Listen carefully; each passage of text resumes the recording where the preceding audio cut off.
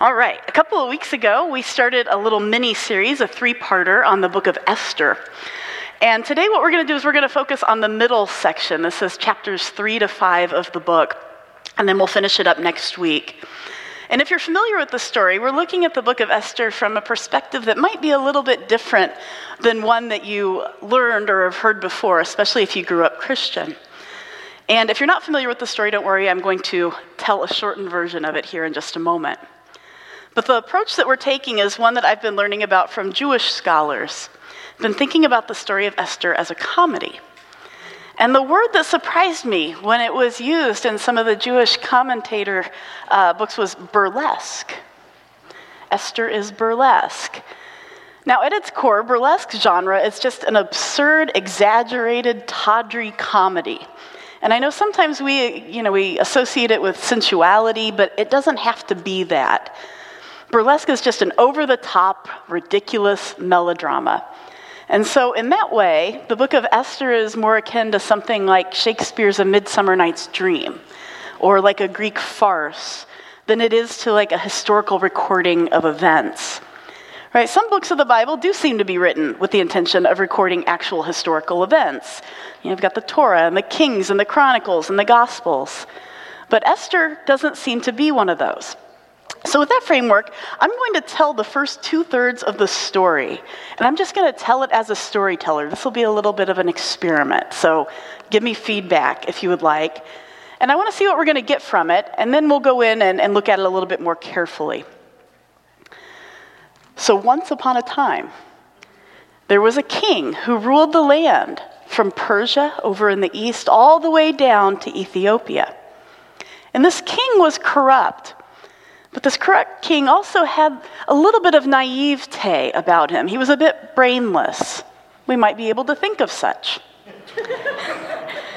And what he seemed to most enjoy was lavishly displaying his wealth for everyone to see, throwing parties and buying big buildings and coating his quarters with gold, things like that.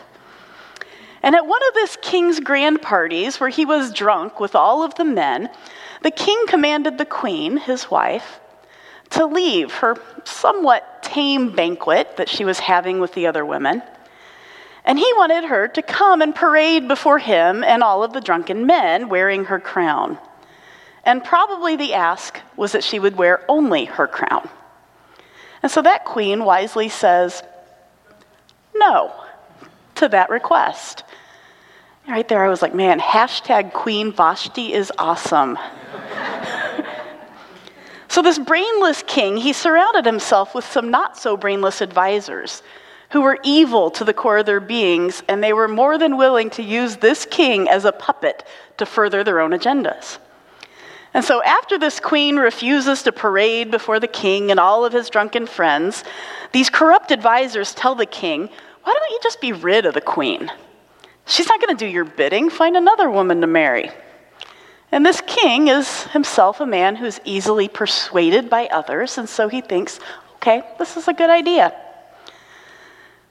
So he goes and he starts what I would call an ancient Persian version, right? We're in the Persian Empire here, an ancient Persian version of The Bachelor, like the TV show, starring himself as the Bachelor.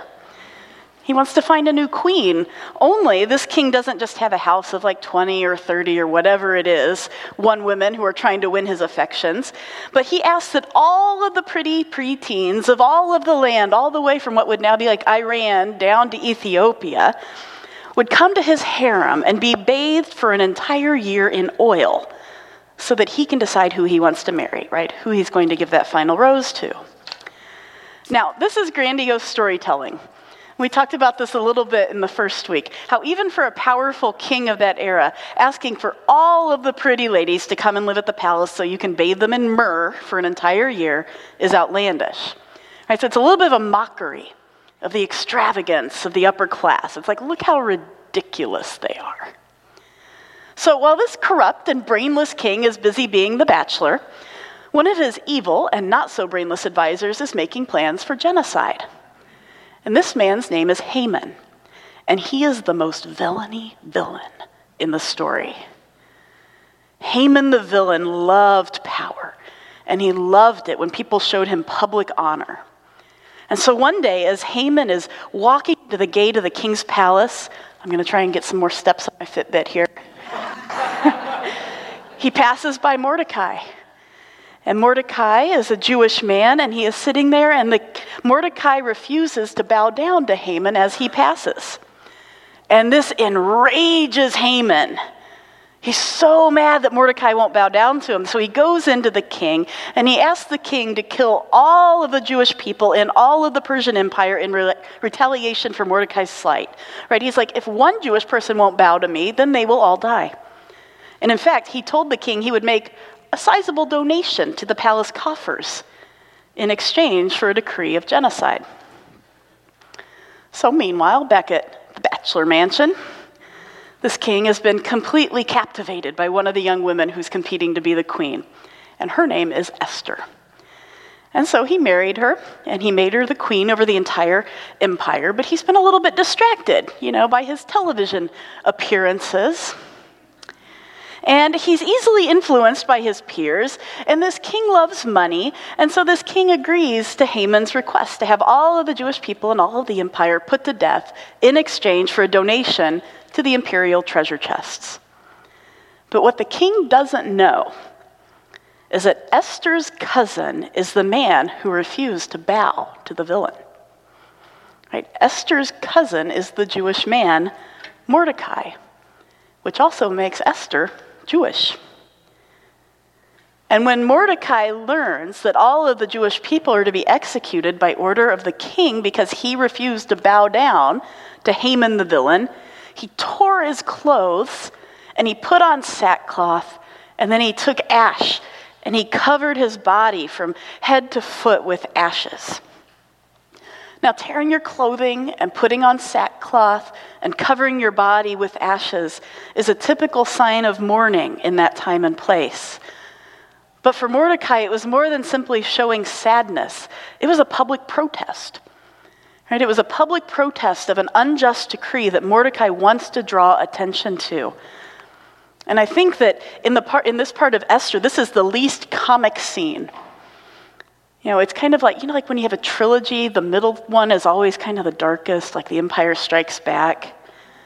This is the least comic scene as Mordecai starts wandering through the city, and he's crying loudly and bitterly, and he's got sackcloth, and he's doing this theatrical grief, right? It's performative, and it's displayed through this public ritual and public action. So people, naturally, started talking about Mordecai, and soon his behavior had reached its way all the way up to Queen Esther. And so Mordecai, being her cousin, in fact, he was the man that raised her. She was an orphan. She's deeply concerned. And in fact, the Hebrew word there translates as writhing in fear. So Esther writhed in fear, if you can imagine what that might look like. And you remember that she's probably 14, 15 years old, if that. And she knows Mordecai, and she knows that this means that something terrible is happening. So when Esther learns exactly why Mordecai is behaving this way, she sends a messenger to him outlining a plan. And she says, okay, cousin, everyone knows that if a man or a woman enters the presence of the king without being summoned, they're put to death. And in fact, the only thing that will keep them from being put to death is if the king has mercy on them and he extends his golden scepter. That indicates to the guards that that person can live. Look, I haven't been summoned to the king for more than 30 days. And it's like she's saying, but this is my plan. And she's like, I just want you to know that when I do this, I will be risking my life. And so Mordecai sends a reply back to her, and he says, okay, if you risk your life to plead for your people, you'll have a shot at living. But if you don't take the risk at all, you will for sure die, as will all of us. And who knows, perhaps you've been strategically placed in a palace for such a time as this. And so Esther sends a response, and she says, okay, have our people fast and pray, and if I die, then I die. So 3 days later, Esther puts on her best royal attire. She puts on like her good business suit, and she approaches the king's court. You imagine she's nervous, but we're told the king looks out and he sees her even before she comes in, and his heart is soft. And so as she comes in, he puts out his golden scepter to spare her life. Now, on the way to church, I told Rachel, I said, I wish I had my niece's, she has this baton with all these sparkles in it that I could use as the golden scepter. But, as fate would have it, Ken gave me a little present this morning. I don't know if you've seen, he carries around a little man purse. It's so cute. It's this little tiny thing that carries his credit cards and stuff, and he's got a tiny pen, and he loves his pen. And he's like, Emily, I bought you one of these. It's a space pen, so you can write upside down. And I was like, this is so great. This can be not only my scepter, but, should I ever need a different career, I can use it for Space Force.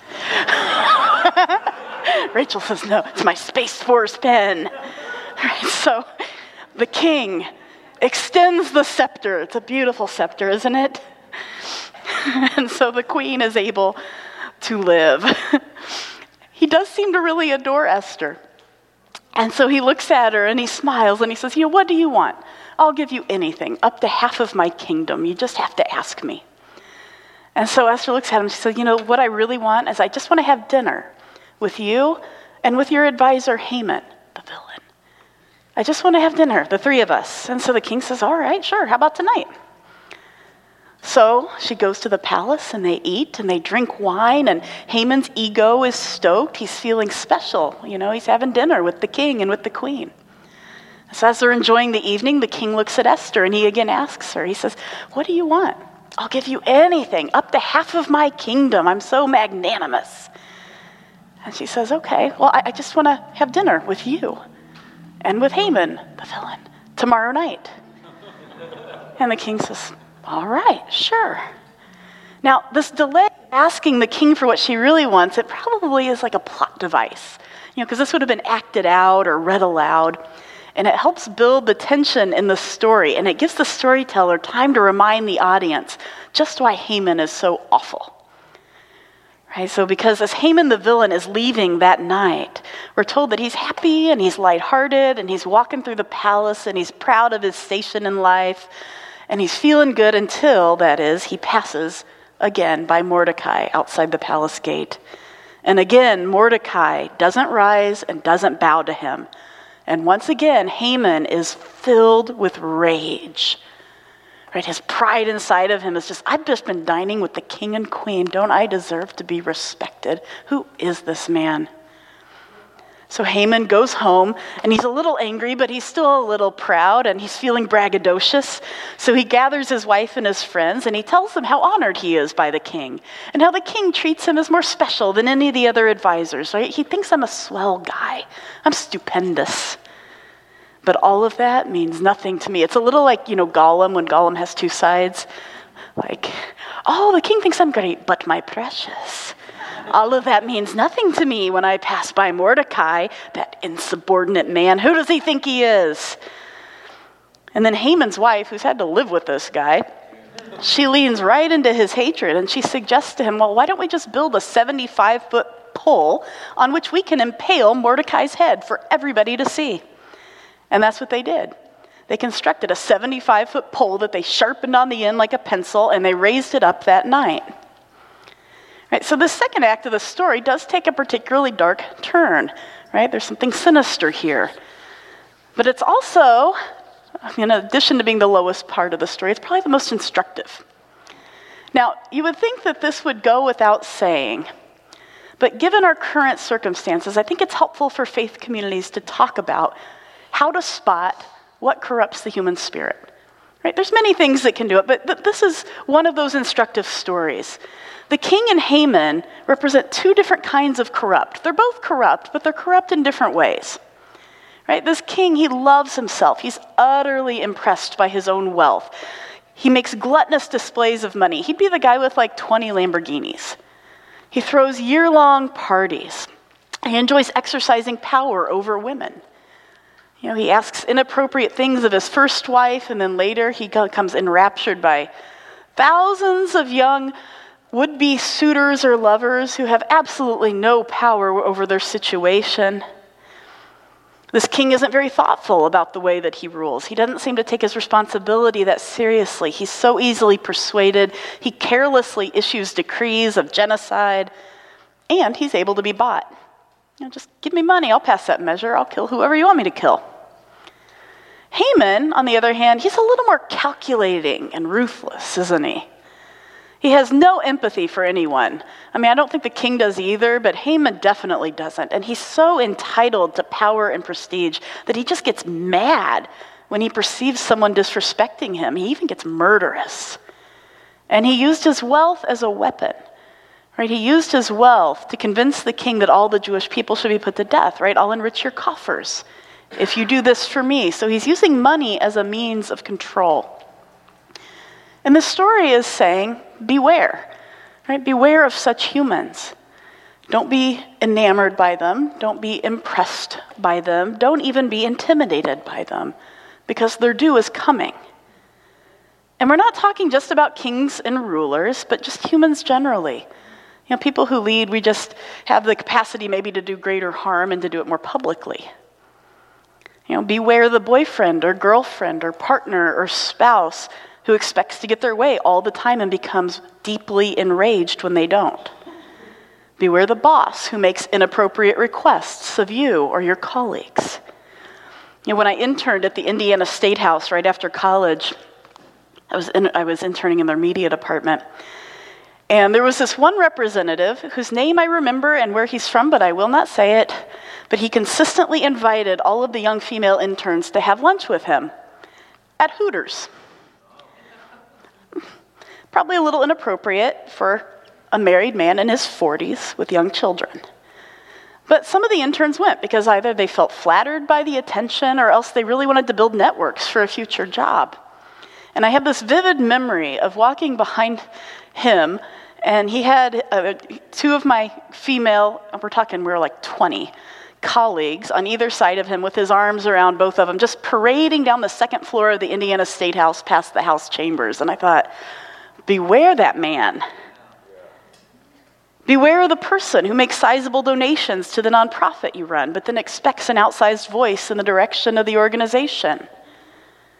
Beware the person who shrewdly calculates how they can get promoted and doesn't care who they step on in the process, or who feels victimized every time they don't get the promotion they want. And beware the person who can't show off their money enough. Now, money in and of itself is not bad. Money can be used very well to bless others. I think money is great for building relationships. Jesus says the love of money is the root of all evil. And I think this story, Jesus was absolutely enmeshed in the Jewish tradition. He was a Jewish man. This story helps us answer that question. What does it look like when someone loves money? Right, so it's a comedy that helps us in an exaggerated form identify some of those signs, not only in others, but also in ourselves. What is it that we watch out for ourselves? Doesn't feel so exaggerated sometimes either at this point, but on the other end of the spectrum here, Esther and Mordecai are providing the counterpoint to the king and to Haman. Right? They're showing us what it means to lead with integrity, and even more broadly, how to respond when life puts us in tough positions. Right? So when Esther and Mordecai, when they learn about this decree stating that all the Jewish people are to be put to death, what's the first thing they do? They mourn. Esther writhes in fear. Mordecai tears his clothes. Right, this is an appropriate emotion to hearing about the impending suffering of fellow humans. Right? They're sad and they grieve it. And I think our culture mourns very poorly. Right? American culture mourns very poorly. When someone is sick, when someone passes away, we give people very little time off. Like, 5 days? 3 days? That's just... And we don't have much by way of public support for mourners, right? In some cultures, people wear black for an entire year to signify a significant loss. And that indicates to other people, like, look, I'm just not quite myself, because how could you be? It might take even longer than that. And in some cultures, funerals elicit public wailing in the streets. Some Middle Eastern cultures do that. When I lived in China, I lived out in the western part, so I won't say this is true of all of China. But where I lived in Xining, Everyone lives in apartment buildings, and I started noticing that occasionally there'd be these tents just in the middle of the apartment complex, out in the public spaces, giant tents with big wreaths of flowers, and I was told that those were for funerals. And so people would set off firecrackers, like those really, really loud, giant wheels of them, and that's to ward off evil spirits. And for days, there would be people coming and going, and the body would be displayed. And some of that was because it was a way to just have more public rituals of the mourning, which is different than it is here in the U.S. And this is what we're seeing with Mordecai, right? He's responding to this devastating news by indicating his pain through like really public ritual. We also don't have very many rituals for ourselves when we're mourning loss of something other than the death of a person, right? And there are a lot of things in our lives that need mourning. Breakups, divorces, the losses of friendship, a friend moving away, a job loss. Maybe you've got a kid going off to college or a kid who just took a job in another state and you're having to say goodbye to them. A child with whom your relationship is disrupted. I was thinking particularly of some of the Serendipity Doodah moms. I give a shout out to them. Those are the moms of LGBTQ kids who are often in more conservative churches, and they join us online. I was thinking, I know some of you have had your relationship with your child or your family disrupted, and certainly your church. And I was going to say, I found it personally helpful during a time of loss or transition to do something physical on my own to mark that loss. So one of the things that I've done is sometimes I'll set up candles.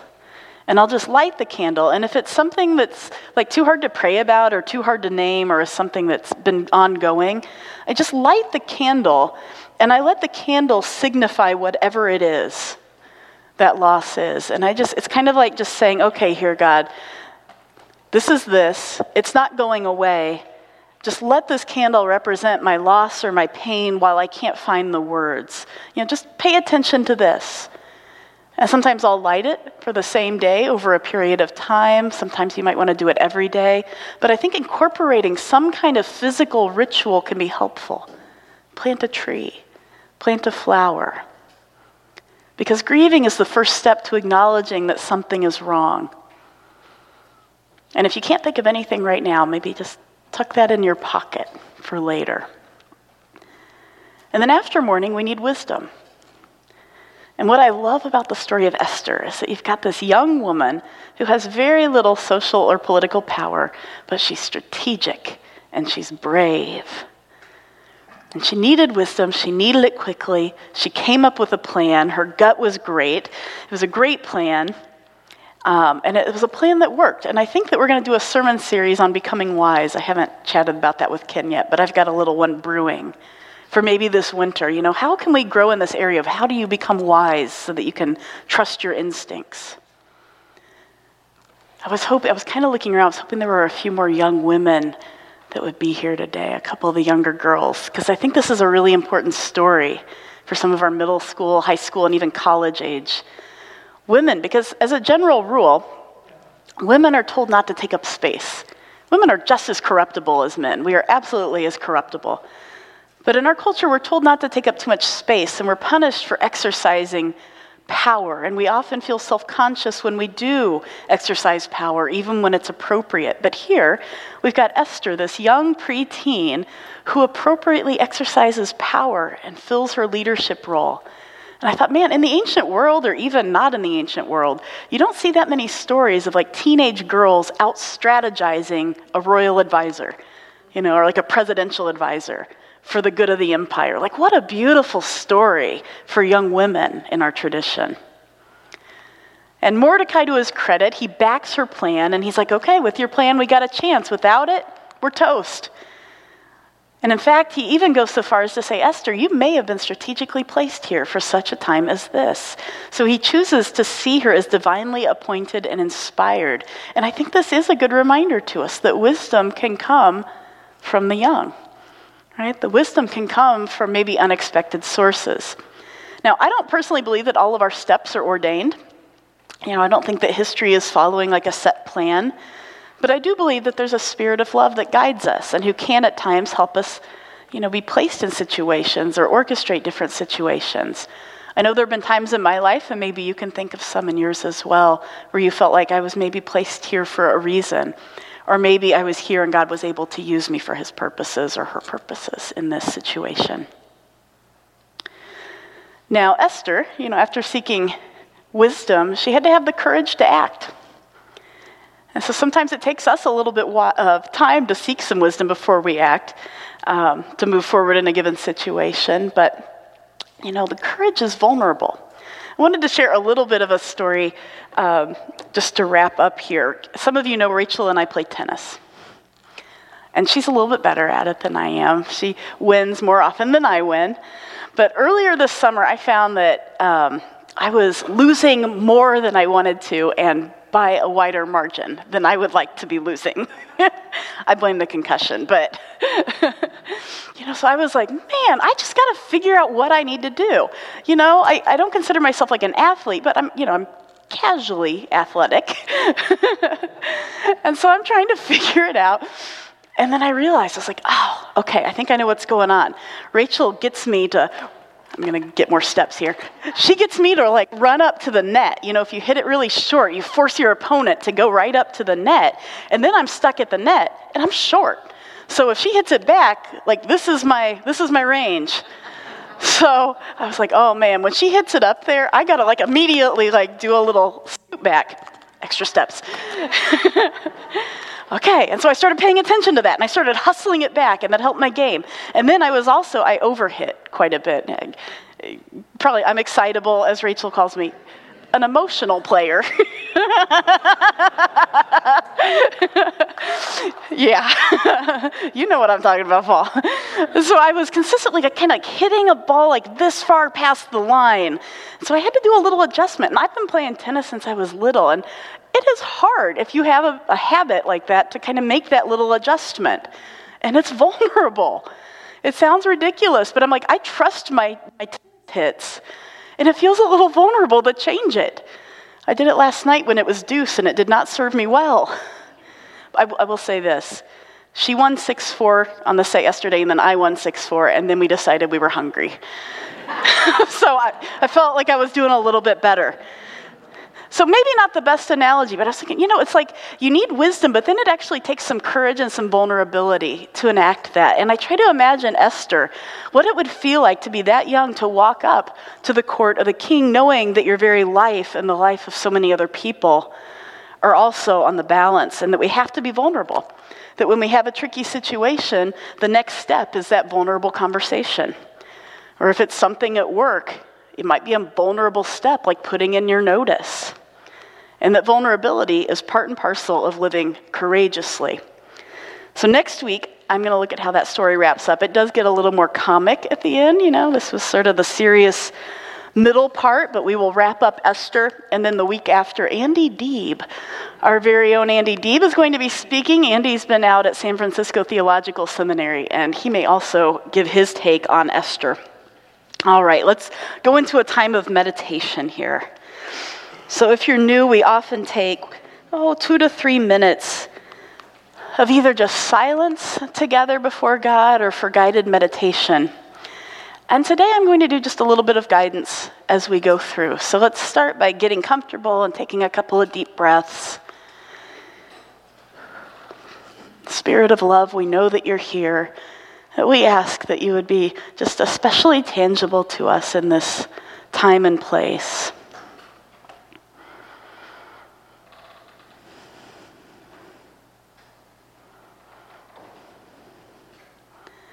I'd like you to start by imagining a place that makes you feel peaceful. Indoors, outdoors, whatever it is, and imagine what it looks like and smells like.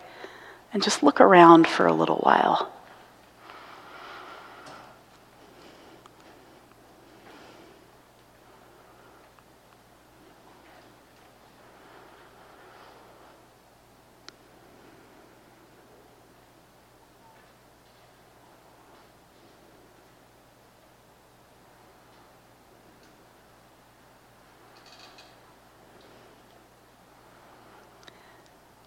And in that space, there's a way to walk forward. Imagine yourself walking forward, looking around as you do.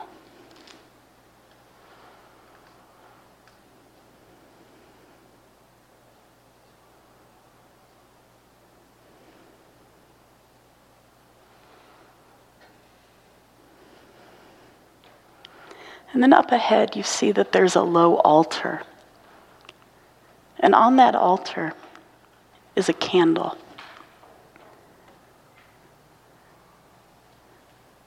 Let's walk forward toward that altar and sit down.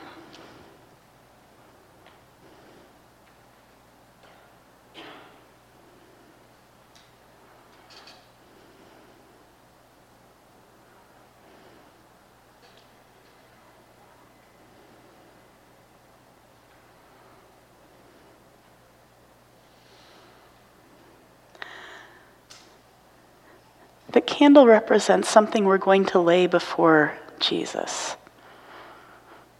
Whether it's a transition happening in our life, something particularly painful, or if you can't think of something like that, something that's bringing you joy. But name something that candle represents. I spend some time just looking like what the candle looks like. What color is it?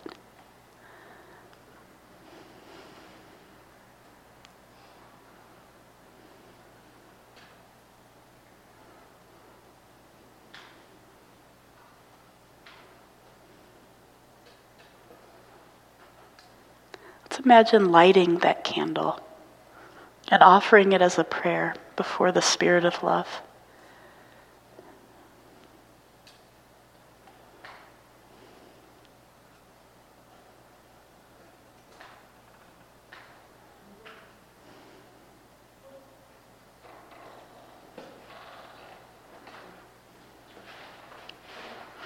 Let's imagine that Jesus comes walking toward us and sits on the other side of that little altar so that he's facing us across from the candle.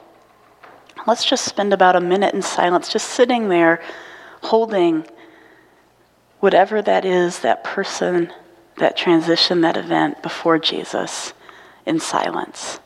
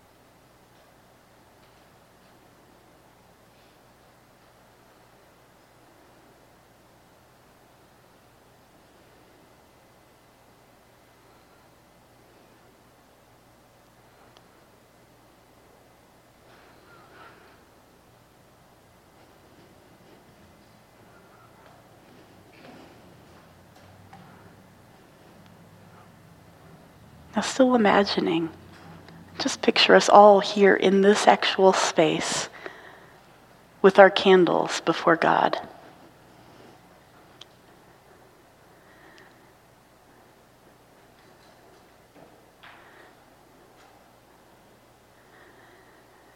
And I pray, Jesus, it's sometimes difficult to even believe that you care sometimes about these things that are going on in our lives, the minutiae.